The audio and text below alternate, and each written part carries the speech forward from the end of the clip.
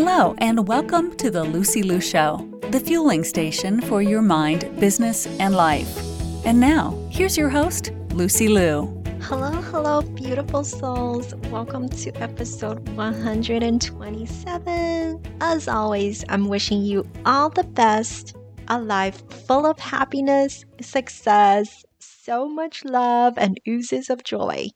Today on the show, I have Andrena Sawyer, who is a multiple author, speaker, consultant, president of Perk Consulting, an award-winning consulting firm and advisory firm for small to mid-sized businesses.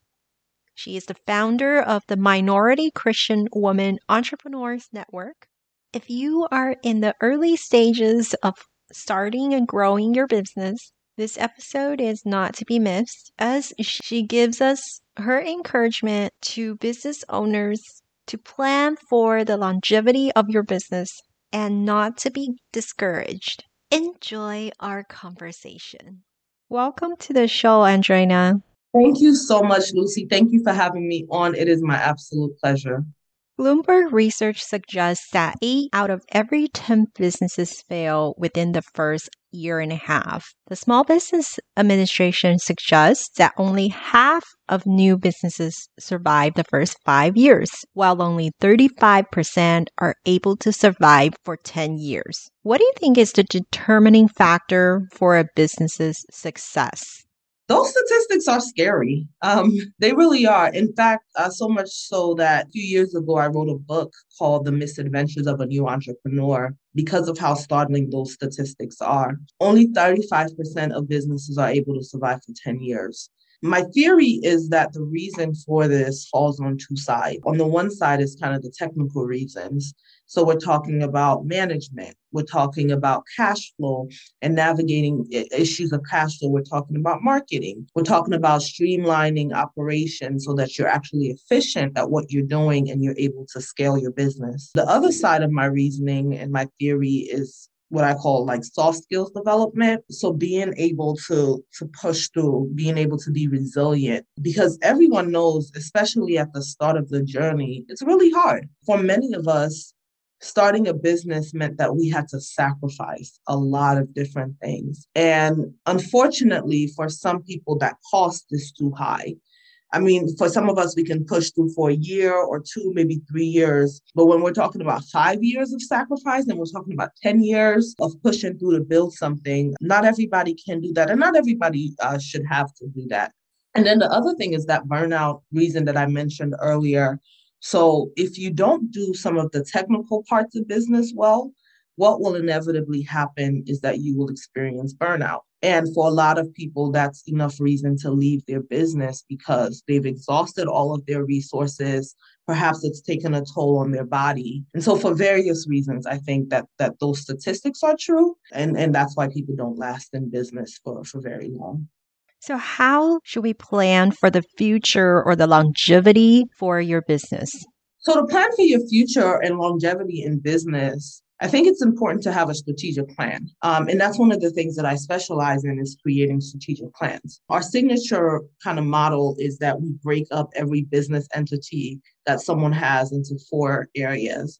So there's the financial part of your business, the operations part, the capacity part, and the customer part of your business. I think a lot of entrepreneurs make the mistake of lumping all elements of their business together. And when they don't see success and they don't see growth, it leads to discouragement, which prevents longevity. So by fragmenting your business, what it does is it allows you to systematically build your business so that you're only handling the urgent parts of it and not necessarily everything on your to-do list. So create a strategic plan and take it one bite at a time. So whether it's a strategic plan for 1 year that you implement successfully and then create plans for subsequent years, or whether it's a 3-year plan or a 5-year plan. But be present, right? But think strategically about long term. Another way to plan for longevity of your business is to make sure that you're scaling out.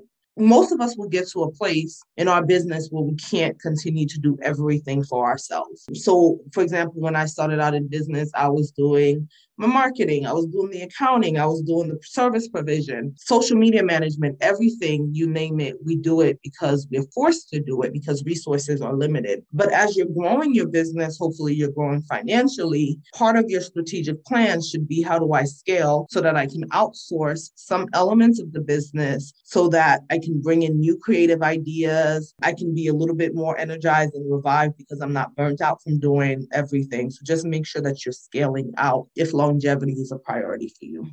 Even if you are only a small business, it's still important to have a business plan. If you agree with me, tell us how important a business plan is to even a small business.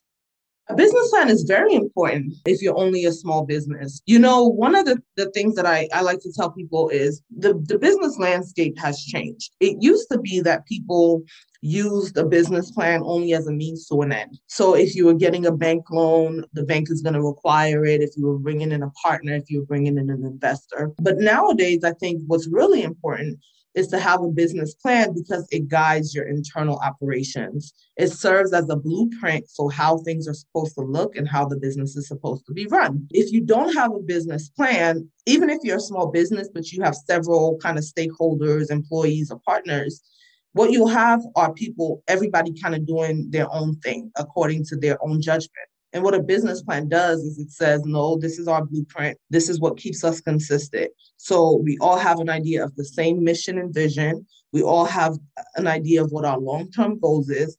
We have an idea of how we are to handle our scale, how we are to grow, how many people will bring into the company, who will be responsible for and what our financial projections look like. So if at any point we're not meeting our bottom line, we have our business plan to kind of consult as what's acceptable and what's not. So I think a business plan is really, really important.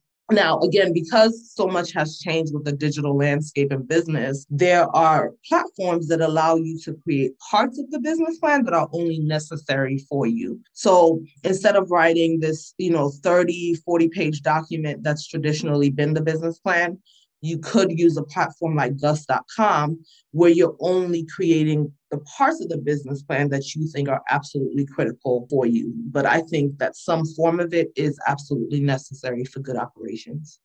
What are your best advices to navigating your way around barriers such as access to resources and funding? Barriers to resources is a challenge. I think especially as women, it's something that I've had to encounter almost from day one. How do you navigate it? I think one of the first things that you do is you make learning a priority. So you get out there and you network and you meet people and you research. Google should be your best friend. YouTube should be your best friend. You can't have access to resources if you don't know what's out there. So make learning kind of a priority where you are learning what's out there. And then the second thing is to make sure that you are building relationships with people. It's true what they say that it's not always what you know, but it's who you know. I've been in positions where we've been able to get access to resources simply because we knew a point person with the organization that provided the resource. So make sure that you are intentional about building relationships with people. This part is always funny to me because I am a self-proclaimed introvert. And so forming relationships initially is not always easy for me. Now, as a business owner, that's a bit of a challenge because you won't get very far if you don't know how to build relationships with people. So make sure that you do that if you want access to resources and funding. And then point number 3, which might be the most important part of it, is make sure that your business is actually providing good service. Make sure that you're meeting your bottom lines and your bottom line and your benchmarks. So it's one thing to have access to resources, but when you get in the room, you actually need to be competitive to be awarded those resources or to be awarded the funding. And so if you are a business and the average kind of revenue in your industry is, let's say, $100,000, but you're barely scratching $30,000, then my recommendation to you is to make sure that you go back and make sure that you tighten up your service provision, that you increase your price points if necessary, also that you can be in position to be competitive to get the award. So make learning a friend, learn what's out there, do your research. Once it's out there, form relationships to get your foot in the door, and then make sure that your business is actually doing well. Thank you. How has being a Civil War survivor shaped your life or helped you with your business? Being a Civil War survivor it shaped everything about me. It shaped the way that I do life. It's shaped the way I do business and the way that I do relationships. I'll tell you one of the biggest things that it's taught me is that you never take life for granted. Ever take life for granted, and you don't treat people as disposable. So everybody's life, whether they're a customer, a team member, or even someone that rejected me in business, like every life is valuable. And I think that kind of ethic has guided and helped me create a culture in business where people feel heard, they feel wanted, they feel valuable. And as a business owner, I'm learning, people don't buy from businesses, they buy from people. So if you create a culture where your customers feel valuable, you get more customers. If your employees or your team members or contractors feel valuable, guess what? They want to keep working for you, and they want to actually make sure that you're getting a good return on the work that you're doing. And I think being a Civil War survivor has shaped me. I think the other thing that it's done is that it's made me very driven. So for my family to come to America, it took a great deal of sacrifice for my parents. We started all over. And I think what that did in me was it instilled in me this work ethic, like a crazy work ethic. Like among all my friends, like I'm known as the one who's just unnecessarily ambitious. And I'm okay with that because I know, coming from an impoverished country, that the opportunities that I've been given as a business owner, I can't take them for granted. And so I work hard. It's made me develop this crazy work ethic. Thank you for the motivation. Any other last tip on how entrepreneurs and visionaries can navigate discouragement? Entrepreneurs and visionaries can navigate discouragement by keeping the end goal in mind. For a lot of us, we went into business as something that was so much bigger than us, that was so much bigger than money. So perhaps, like for me, it was making sure that I honored my parents' sacrifice as immigrants. For someone else, it might be because they're building a business for their children or, whomever. For somebody else, it's because they want to fulfill a purpose, like they feel like their life has meaning. But whatever it is, as a business owner, it's really critical that you keep that goal in mind, because what that does is it takes your eyes off of the temporary circumstance. When we only look at our temporary circumstances, that's when we get like entrenched in discouragement, because it looks impossible to navigate. It looks impossible to climb out. So keep the end goal in mind. Find resources, right? Like transferable resources, because every crisis that we go through, every season of discouragement that we go through as business owners, it's just that it's a season.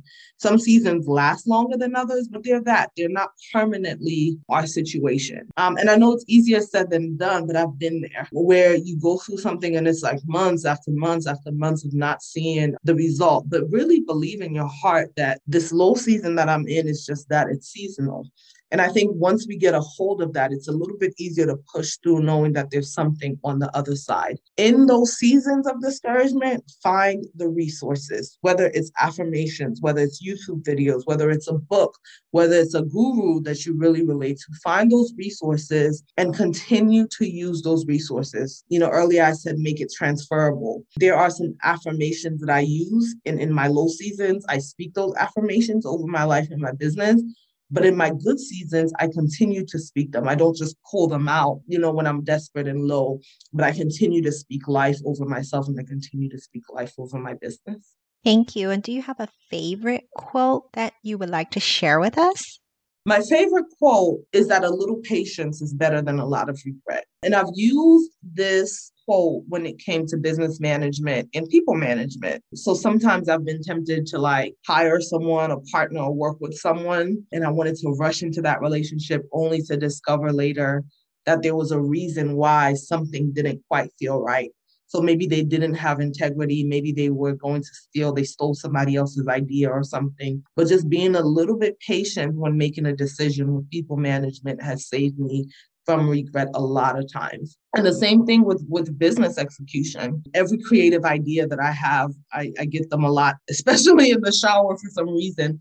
But when I get those ideas, I want to quickly just implement. And then what I'll find is that the trend will fade or the season will pass. And I'm grateful, because I think to myself, if I had executed, if I had implemented that, I probably would have lost a lot of money. And so right now, what's been a guiding principle And a quote is, a little patience is better than a lot of regret. Lucy, thank you so much for having me on. I really appreciate your platform and the work that you're doing for creating space for business owners and entrepreneurs.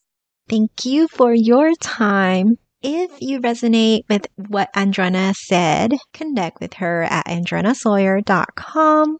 Check out her Minority Christian Women Entrepreneurs Network and her company Perk Consulting, which is an award-winning consulting firm. All those links and details will be linked in the show notes. Have a beautiful day. To all the beautiful souls listening, thank you for joining me on this episode of The Lucy Liu Show. When I'm not podcasting, I am coaching high-achieving women in life transitions, getting unstuck, kissing overwhelm goodbye, and living a more joyful and fulfilled life through strategic goal setting and mindset transformation. It would mean the world to me if you subscribe, rate, or share this with a friend. And don't forget to join me for the next episode. Remember, there is always a way, and more blessings are coming your way. For free resources and show notes, head over to lucylucoaching.com.